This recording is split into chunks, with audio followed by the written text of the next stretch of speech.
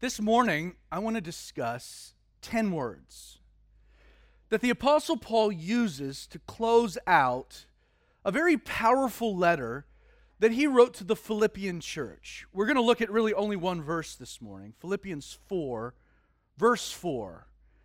And it really culminates the entirety of Paul's letter. He says to the church, to us as well, he says, "Rejoice in the Lord always." And then if you missed it, again, Paul says, "I will say, rejoice." Have you ever heard the term Christianese?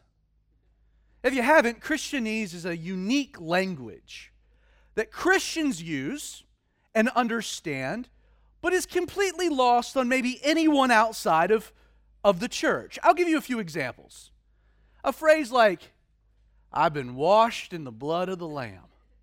Now, as a Christian, you kind of understand what that means. But if you're not a Christian, or you lack some biblical context, you're like, I don't want to be washed in the blood of anything, yet alone a lamb. Or like when we say the fruit of the Spirit. Again, we understand what's being articulated, but that gets lost on the world. How about being born again? Like even in the context by which Jesus first used it, Nicodemus, the guy that heard it, was like, "What are you talking about? To be like, do I need to go back into my mom and come back out?" And Jesus is like, "Absolutely not." Born again, Christianese. Or to guard your heart. Or to be an armor bearer. That's loaded language in the church context, but like, wait, we're going to war? Or how about this one, a quiet time? Now for moms, everyone understands that. But when you say it in a Christian context, oh, well, I mean a morning devotional. A morning what? Again, Christianese. Or when someone says, "Hey, brother, you need to get some fire insurance." Well, yeah, I have that. No. Fire insurance. Get right or get left, turn or burn. Wait, what? Or when you need to ask Jesus into your heart. What? That doesn't make a lot of sense. Or to be unequally yoked. Or to put a stumbling block. Well, that seems mean. My personal favorite is when someone says, "Man, church this morning was on fire." It was on fire? Did they call the fire department? I'm on fire, man. You should get checked out. That's a rash. Again, it's weird language that we use, Christianese. Now, aside from these phrases, it's also true, and I think we could agree, that most of the common vernacular used in a church setting also ends up being largely foreign in a church, in a cultural context. Like, on the rarest of occasions, will you hear these words in like normal speech? Justification. When was the last time you used justification in like normal conversation? Or sanctification, or propitiation, or redemption, or atonement? Now, while the reason may be the length and kind of the religious connotations of these particular terms, there is another word that fits within Christianese and kind of fits within this church dialect that isn't used all that frequently in the world. It's a surprising term. It's the word joy. Everyone possesses a deep longing to be happy. But this idea, the notion of there existing an inner joy that transcends an emotional experience, that idea is an alien concept to our world. Like seriously, you'll be hard-pressed. Just open your ears a little. How little you hear the word joy being used at the water cooler at work or in normal speech. In fact, there's data that kind of proves my point. Since the early 1800s, the disappearance of the word joy from our common English lexicon has been gradual but very steady. It's interesting. Have you ever heard of the Google Books Ngram Viewer? It's a website kind of built within Google that's very interesting. Google has digitalized more than 15 million manuscripts, dating back hundreds of years. And what this has allowed social scientists to do is to create an algorithm that allows you can go to the page, you can enter a word, and then you can trace the frequency in which that word has been used in literature throughout time. It's a very interesting website. Now, what makes the Ngram Viewer so revolutionary is that the site can act as kind of a cultural seismograph that measures the trends of society following the usage of words. When you use the website, you'll notice that the graph that's yielded looks identical to an earthquake. There's a tremor, a rise, a peak, a fall, even an aftershock. A dear friend of mine observed that language is culture. It's why there's such a debate about the definition of words and the redefinition of words, the meaning of words. You see, the two, language and culture, are specifically intertwined. Let me give you a few examples of how the Ngram Viewer works. And Carolina, you're going to kind of go with me. The first word is internet. So internet. You'll notice, Carolina's going to put up the graphic. Getting there. Still getting there. It says internet. You found it. Yeah. Okay. To be fair, as the countdown reached about 2 minutes, it dawned on me I had not given any of this to Carolina. So to be fair, I ran back there with a flash drive, put it in the computer, dumped some files, and said, you and the Holy Spirit are going to have to figure this out. So the word internet, as you'll notice, was never used, right? Until it immediately pops onto the scene at the end of the 1970s. It's kind of rarely used into the 90s, and then it just takes off, right? You see how this works. I'll give you another word, atomic. Atomic. The word atomic, understandably, would hit a peak when? Well, during the 60s, the Cuban Missile Crisis, and we were concerned about atomic warfare. But then since, it's kind of tapered off after the Cold War.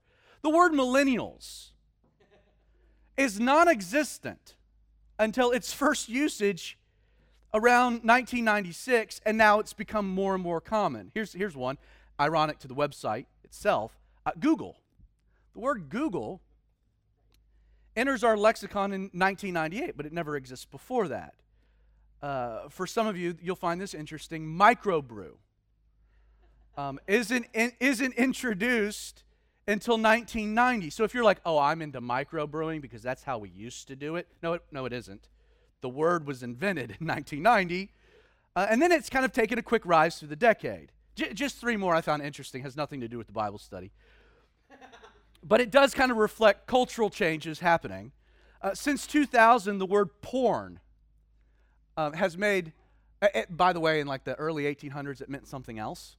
But it means what it means. And since 2000, it's kind of taken this meteoric rise in our cultural lexicon. Gay marriage. Interesting. And then here's another slide, transgender.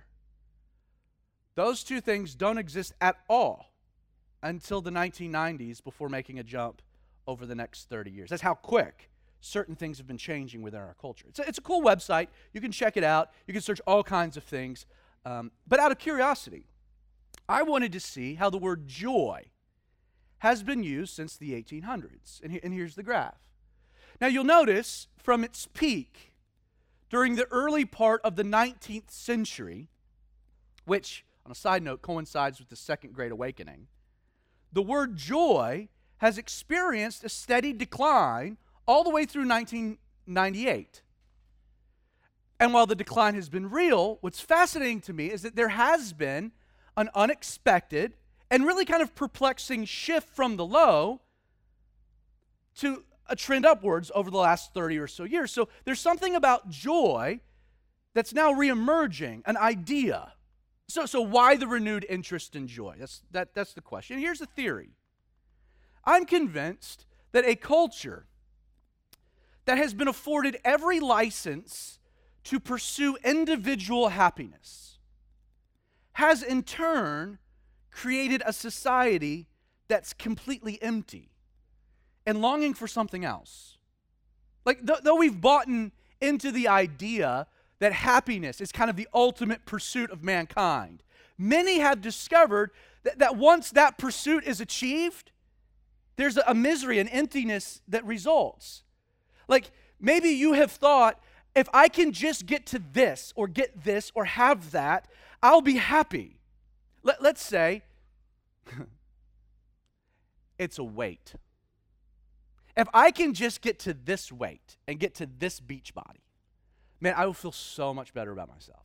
And then you get there, and there might be a happiness, a euphoria of accomplishing a goal, but it doesn't last. That's why so many people that lose weight gain it all back, or why it develops other weird complexities. Some of the wealthiest people I know are also the most miserable. Rockefeller, John D. Rockefeller, Standard Oil.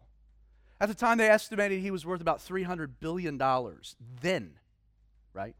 I mean, wealthiest person ever, maybe to King Solomon. And he was asked, he was at the age of 50, had terrible ulcers, his doctor was like, you're going to die if you don't make a change. He was only eating bread and drinking milk. And he was asked, how much more do you need? He said, $1 more. He was never happy. And then he had a life-changing encounter and decided to make it his life's pursuit to try to give everything away. So we have the Rockefeller Foundation and whatnot. He couldn't give it all away.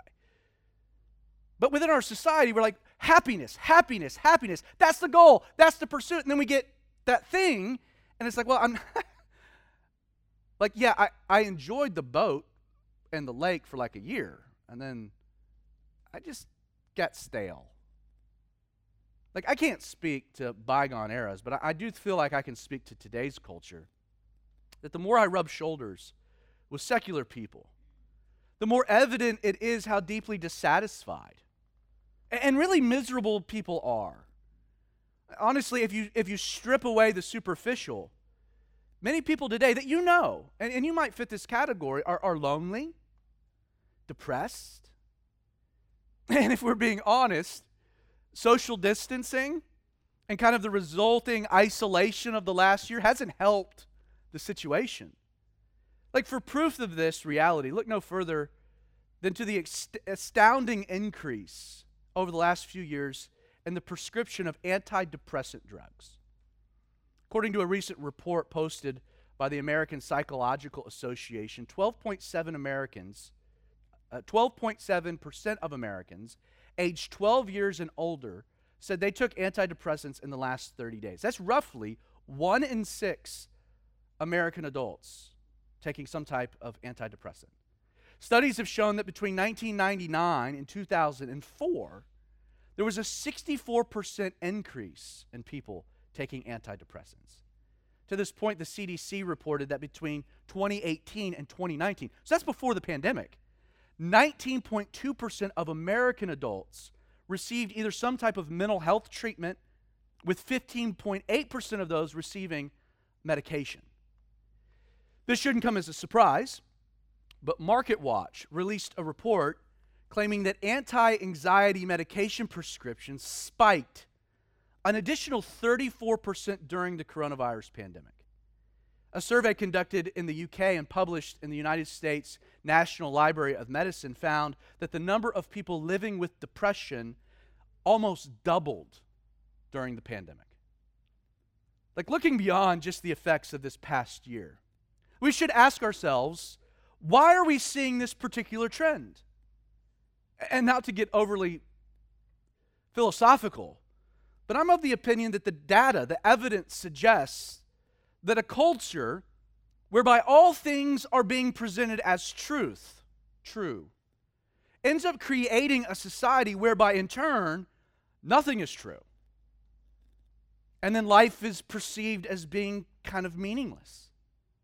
You see, the progressive challenge to the traditional norms that we've witnessed over the last 60 years, the pop cultural exhortation to just do whatever you believe will make yourself feel good, a philosophy whereby one's gender and sexuality are no longer based on biological realities but individual whims, coupled with the total removal of an authoritative God, it has fostered this new society that is grappling with deep questions, sincere questions, real questions of meaning and purpose and what is my life about? Like, here's the reality. If you examine trends of history, you will discover that anytime a society exchanges absolutes for relative truths, one of three things happens. And we've seen patterns of this throughout history. One, people will become nihilistic and just kind of give up hope, which will then yield an apathy that results in like societal chaos. And we see that in some American cities today. Two, if it's not nihilism, people will kind of double down and become very narcissistic, whereby self-consumption trumps the greater good. Like if you track history through its art, you know the most common piece of art in today's world? It's called the selfie. You want to talk about a generation consumed with self. Or there's a third option. People re-engage in a quest to find meaning. Now, there's no doubt that we see elements of nihilism and narcissism across our society, but I am convinced that the vast majority of people are truly longing for something more than this world is offering. I believe that. Meaning, this is kind of the premise for today's study, if that's true, we could very well be at the precipice of possibly another great spiritual awakening. Like it's not an accident that for the first time in 150 years, the word joy is making a resurgence. One more word, Carolina, be ready. One more word, kind of analysis, that kind of validates this point, okay? If you search the phrase Holy Spirit, from 1800 to 2019, you'll also notice a peak that takes place during the Second Great Awakening of the 30s. But you'll notice an interesting upswing in recent years. Like, I really do believe that the trends that we've seen culturally of the last decade, the abandonment of absolute truth for relativism, which is just yielding narcissism or nihilism or a quest for real meaning, coupled with this increase in the pursuit of, well, what is joy and the Holy Spirit, I do think we could see a powerful move of God in the years to come. Seeing that the word joy is making a comeback for the reasons I've mentioned, I want to acknowledge something right from the beginning. You know, joy, that word. Like, joy is very difficult to define. Like, is joy just an extreme version of being happy? Or does it somehow, like, transcend the emotional? Like, joy is hard to define, right? I think we can agree. If I asked you all to write down a definition of joy, it's unlikely we get the same definition repeated. It's a hard word. Simple, but hard, right? But while it might be hard to define, I have found that joy, true joy, is something we can all see. Might be hard to define, but when we see it, we know it, we recognize it. During my years of at Bible college, I had the privilege of meeting many wonderful men and women, but none were more memorable to me than a guy named John and his fiancée, Erin. They were high school sweethearts. They both came to Bible college. They had dedicated their lives to the service of Jesus. I knew John because we both worked on the landscaping crew, and he had a Wisconsin accent, which was hard. And he also had a red mullet, which kind of made him an unbelievable, unforgettable individual. I think I've got a picture. Yeah, it's not a great one, but I mean, it is a red mullet. After college, we lost touch. But I did know that he and Erin had returned home. They started a family, began a life together. I want to fast forward many years to a beautiful spring evening. May 3rd, 2015. It was around 7:30 p.m. John Stoffel and his wife Erin, along with their 3 young children. At the time, Olivia was 11, Ezra 7, Selah was 5. They were enjoying, again, an evening stroll across the Trestle Trail Bridge in Minnesota, Wisconsin. I want to set the scene. It was beautiful. The sun was setting on the horizon. The night was calm. The wind strong. The air was crisp. When out of the blue, a 27-year-old man by the name of Sergio Del Toro, who had just had a fight with his girlfriend, approached the Stoffel family and indiscriminately opened fire their direction. John, Erin, and their 11-year-old daughter, Olivia, were immediately struck by the bullets. Though the moments that followed, Erin suffered 2 additional gunshot wounds, one in her abdomen, hand, and leg. she proceeded to get the two younger children to safety. From her report of the incident, John's final words, as he's holding Olivia, who's dying in his arms, his final words were directed at the gunman. He said, looking up to him, his last words, he said, "May God forgive you." And in that moment, Sergio proceeded to put the gun to his head and take his own life. Now, Erin had 21 days, grueling days in the hospital. She would survive her wounds. But tragically, John, who was just 33, and their beautiful 5th grade daughter, Olivia, died. They died before the paramedics were ever able to make it. Now, as they made plans for the memorial service, it was decided by the doctors that because of the severity of her own wounds, in order for Erin to attend, she would have to be taken by ambulance, put in a wheelchair, and taken to the front row. So the service occurs, and to everyone's shock and everyone's dismay, as the worship band was playing John and Olivia's favorite worship song during the service, Erin rises up out of her wheelchair and she raises her hands through incredible sobs and she begins to worship Jesus for his continued goodness. There was not a dry eye in the place. What's joy? Again, joy is hard to define, but it's easy to identify, isn't it? Like, joy is what motivates a grieving wife and a grieving mother who's experienced an incredible tragedy, who's herself experienced immense and excruciating pain, who has no idea what her future is going to look like, to passionately stand up and worship her God in the midst of her tears. My friend, that's joy.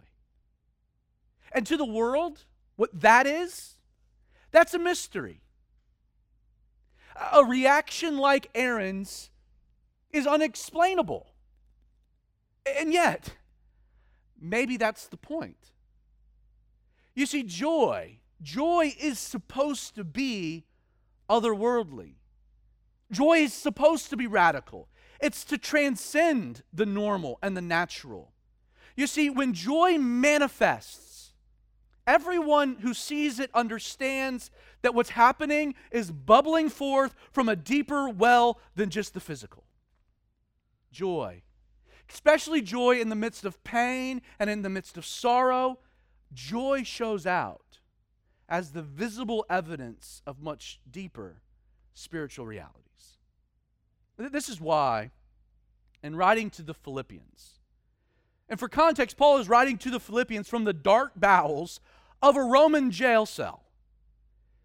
Paul places such a huge emphasis on our joy. He's writing from jail, and Philippians oozes joy and our ability as Christians to rejoice in the Lord regardless of whatever trial or circumstance we might be facing. It's why Paul emphatically declares towards the end. He says, "Rejoice in the Lord always, and again I will say rejoice." There's no doubt that Paul knew from personal experience not just pain, joy, but he also knew the testimony of joy in the midst of pain. In fact, Paul will add in his closing, in verse 22 of this chapter, he'll say that all the saints greet you, but especially those who are of Caesar's household. You see, in the midst of Paul's imprisonment, he had joy. And it was his joy that was making an impact, that was reaching the nobility. Like Erin, people could see that something was different. People could see his joy. And in light of his suffering that they could also see, people wanted to know how that response was even possible. In his commentary on Philippians, David Guzik makes this provocative and in many ways kind of challenging observation about joy. He says it's a duty for the Christian to exude joy. Then he adds, a chronic lack of joy is simply a poor witness. And at first, I'll admit, I was kind of taken back by this statement, and yet the more I've chewed on it and considered it, the more I agree. Like, keep in mind, this world, Satan is the imitator of much, but this world doesn't have a substitute or an imitation for this mysterious thing we call joy. It's not happiness. It's but a shadow. Like, the world can do everything in its power to facilitate euphoria, happiness, gladness. But it can only offer pills to numb pain when life takes an unexpected turn. Friend, here's the challenge of this morning's study.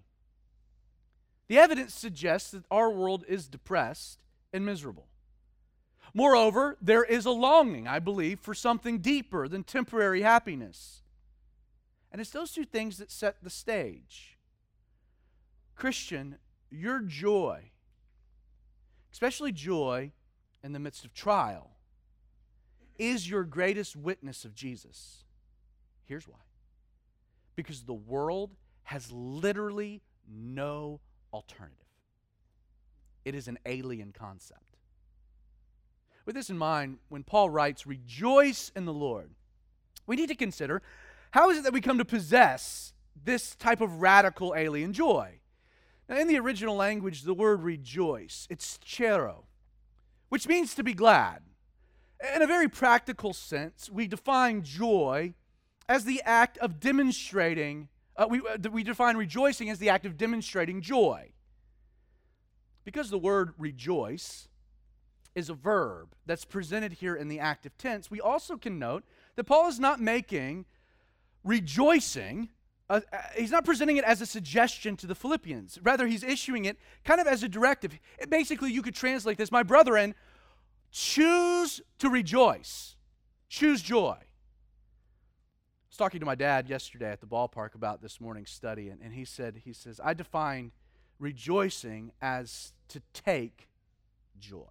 And I like that because it is a decision to take joy. Choose something. Now, you might find it difficult to be glad or happy in light of the present situation you might be facing. And it might be a challenge for you to be happy in lieu of your current situation, your circumstance. And yet neither situations nor circumstances that you face should be able to have any impact on an interior joy. Why? Because where does it come from? Well, Paul says, rejoice where? Not in circumstance, not in what I'm facing. Rejoice in the Lord. Like, Paul's clear that it is a relationship with Jesus that provides the basis for this very mysterious thing.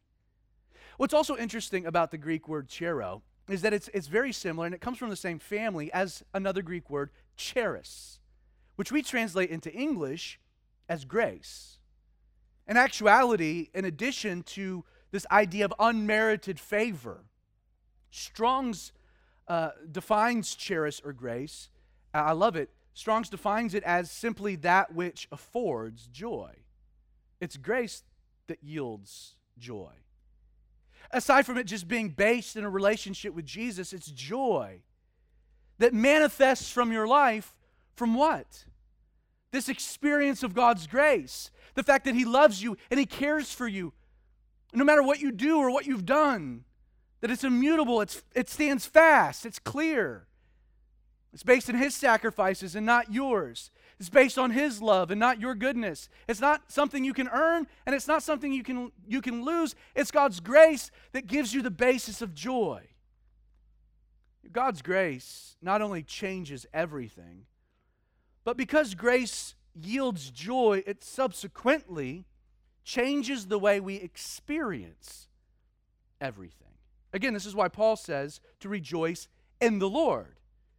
The reality of Jesus, the sacrifice He made at Calvary to save you from your sins when you didn't deserve it, should be more than enough. That no matter what you're facing, you can have joy. You can rejoice. You can allow joy to exude from your life. Again, Aaron could stand and worship. Why? Her relationship in Jesus and that understanding of His grace and His love. You see, God's grace establishes a much deeper and unwavering basis for joy and rejoicing. This present life afforded to you by Jesus should place all earthly trial and struggle and difficulties, all trying circumstances, all of these things into a context. You see, no temporal hardship, and that's what whatever it is you're going through is, it's temporary. None of this has the power to rob you or Paul or Aaron of an eternal perspective, and as a result, a joy. Let me add a caveat, for a little clarity. This seems simple, but I have to say it. Paul isn't here commanding you to always be happy. It's true that joy can yield happiness. But the reality is that this thing that we refer to as joy, it transcends the emotional. It springs forth from the spiritual. Think of it this way. While we obviously understand joy to be a state of being, to be glad, as opposed to being an emotion, feeling glad, or an action, doing things to be glad, where does joy originate? Yes, it's based in a relationship with Jesus, and it's founded on God's grace. But is joy something that just kind of magically occurs? Is it an epiphany? Is joy a personality trait, a decision of the will, something we choose? See, I don't believe that joy originates in any of these ways. Consider that if joy is the manifestation of grace, and grace is a gift given through Jesus that we receive, meaning you can't manufacture it, then it's only logical that for you to have joy, it has to be a gift that's given and received by God. The reality is that joy is much more than an emotion, and here's why. It's the direct manifestation of the Holy Spirit's work in you. I'll give you a few examples to validate this. Galatians 5, verse 22. The fruit of the Spirit, or what's produced in your life from the Spirit, is love, joy, peace, long-suffering. Romans 15, verse 13. Paul says, may the God of hope fill you with all joy. It's a gift, a filling, and peace in believing, that you may abound in hope. How? By the power of the Holy Spirit. 1 Thessalonians 1:6. And you became followers of the Lord, having received the word in much affliction with joy of the Holy Spirit. In Acts 13, verse 52, Luke says of the disciples in Pergia, following Paul's departure, that they were filled with joy and with the Holy Spirit. You see, scripturally speaking, joy and the Holy Spirit come hand in hand. They're two sides of the same coin, which means that joy is something, yes, alien to the world, and it's completely intrinsic to Christianity, which is why joy is such a powerful witness as to the working of God in someone's life. It can only come by the Holy Spirit. It's ironic. You ever been to Urban Dictionary? Sometimes it's fun, sometimes it's gross. But if you go to Urban Dictionary and you enter in, well, what is the word? How does the world define joy? It presents two definitions, Urban Dictionary. One, it's either the name of a woman, or two, this is crazy, it's the fruit of the Holy Spirit. That's how Urban Dictionary defines joy. Now, before I take this idea any further, I do want to explain why it's so dangerous when we allow joy to be relegated to only the emotional plane. If joy, as a fruit of the Spirit, ends up being nothing more than just an emotional happiness, then subsequently emotions, real emotions like sadness and sorrow and depression, become interpreted as being now a spiritual problem. Aside from the fact that this convolution hyper-spiritualizes emotions that it shouldn't, most tragically, when it happens, church life becomes completely superficial. Instead of people coming to church and being honest and real about the things they're emotionally dealing with, people end up doing this. They put on their happy-go-lucky Jesus face out of fear of being perceived as what? Less spiritual. I'll prove that you're probably guilty of this approach. Here's a simple question. When was the last time you showed up to church, someone comes up and they said, "How you doing, brother?" And your response was, "I'm glad you asked. Truthfully, my life absolutely stinks right now. And I'm really depressed about it, and I'd love to tell you how miserable I am."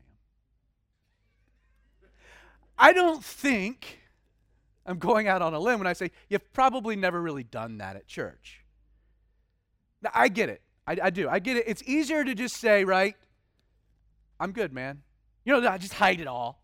Or even worse, to say, bro, I'm blessed.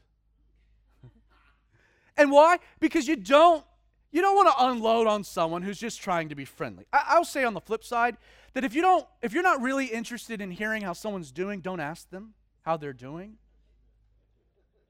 Just say hello. Hi. There's a lot of other words. Greetings. Greetings. Don't want anything else. Hi. Not interested. Glad you're here. If we're being forthcoming, one of the reasons that we often shy away from being really transparent with one another, it's the fact that, yeah, you don't want to unload, that's true, but sometimes you don't want your emotional struggle, like what you're going through, the questions you're asking, the doubt you're facing, to be judged as being a spiritual problem. And it's that misunderstanding that creates a climate whereby it's just safer to be fake than real. Never forget that the fruit of the Spirit is joy and not emotional merriment. How quickly we forget that the Bible says that there is an appropriate time to weep and to mourn, that you can have joy in sorrow. How quickly we forget that good, godly people can and do struggle with depression and mental health. It's only natural that sometimes you wake up on the wrong side of the bed and you just kind of enter your day in a bit of a funk. And you don't know why, you can't articulate it, you're just not feeling great. David, a man after God's own heart, was often troubled and in deep despair, his own words. Elijah was discouraged and weary. Job suffered incredible loss and found himself paralyzed in his devastation. Moses was gripped with bouts of inadequacy and heartache. Jeremiah struggled with loneliness and insecurity. And Isaiah 53 verse 3, even Jesus our Lord was described as being, quote, a man of sorrows, acquainted with grief. The happy-go-lucky Jesus face, if you actually knew Jesus, wouldn't be what you think it was. Like this week, just for fun, for giggles, just do a Bible search. Go to Blue Letter Bible and do a search of downcast or brokenhearted or troubled or miserable or despairing, mourning. Those words are all over the Bible. Hopelessness and emotional struggles are all over Scripture. And not once are they ever presented as being emblematic of a spiritual problem. And yet this is what's so amazing about joy, transcending these emotional states. Since joy isn't based on the circumstantial or the emotional, and because it instead flows from God's grace and His Spirit, you can still possess the joy of the Lord even when you're feeling down and depressed. In closing, it needs to be said that it is simply inconsistent, and for that matter, a poor witness for a person who's experienced God's grace, for a person filled with the Holy Spirit, to be a deeply miserable and constantly sour person. It is totally contradictory. Because joy manifests in your life through a working of God's Spirit, yielded by His grace, a grace afforded by Jesus. A lack of joy is often an indicator of one of two things. One of two things. Either you've never experienced God's grace and never been filled with His Spirit, or you've somehow lost sight of His grace and are failing in your pain to rely on His Spirit. If the latter describes you and you find yourself here this morning, like many people, trapped. You find yourself in this brutal cycle of pursuing happiness only to discover emptiness, to pursue a new happiness only to discover another emptiness. If it's just this brutal cycle you're on, and you find yourself more depressed than happy, more down than up, if you're thinking there just has to be something more to this life, there has to be a better solution than medication to numb the pain I feel, I want you to know that there absolutely is. Friend, God's grace, again, not only changes everything, but it's the indwelling of His Holy Spirit that transforms how you then experience everything. Jesus never promised a life where you'd be happy. Never promised.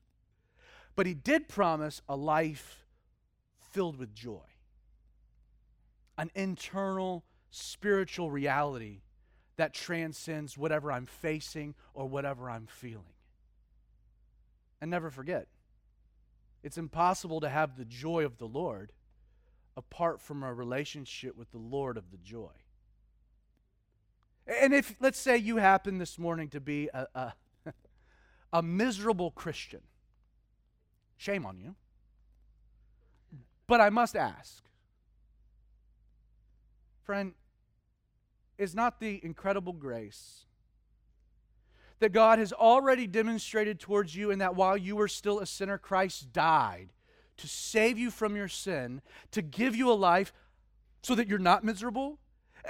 Is it not enough that, aside from even that, God would fill you with His Spirit to provide you love and peace and joy?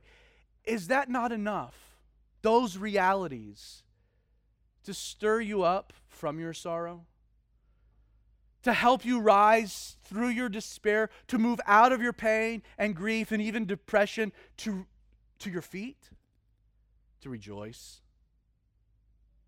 to worship? Soon after the memorial service had come and gone, once Erin had returned home, started to settle into kind of a new normal with her children, she wrote the following on her Facebook page. She begins with a challenging quote from Elizabeth Elliot. God will see to it that we are in circumstances best designed by His sovereign love to give us opportunities to bear fruit for Him. That's a heavy, heavy idea. So she writes, she says, hard one to swallow. Sometimes when you're in the thick of it, going through the fire, feeling like you're drowning in life's circumstances. There were days upon days that I felt all I had was a heart's cry and was just trying to keep doing the next thing. Yet Jesus promises to carry you through, and His promises are true. She ends with this exhortation. She says, allow Jesus to shine through your brokenness. Even through the deep pain you may be experiencing, you will experience the most amazing closeness, because hopefully it will draw you nearer to Jesus. You're not alone. God be glorified. Christian, rejoice in the Lord always. And again, I say rejoice. So, Father, Lord, we know that that's only possible through your Spirit. So fill us anew, fill us afresh.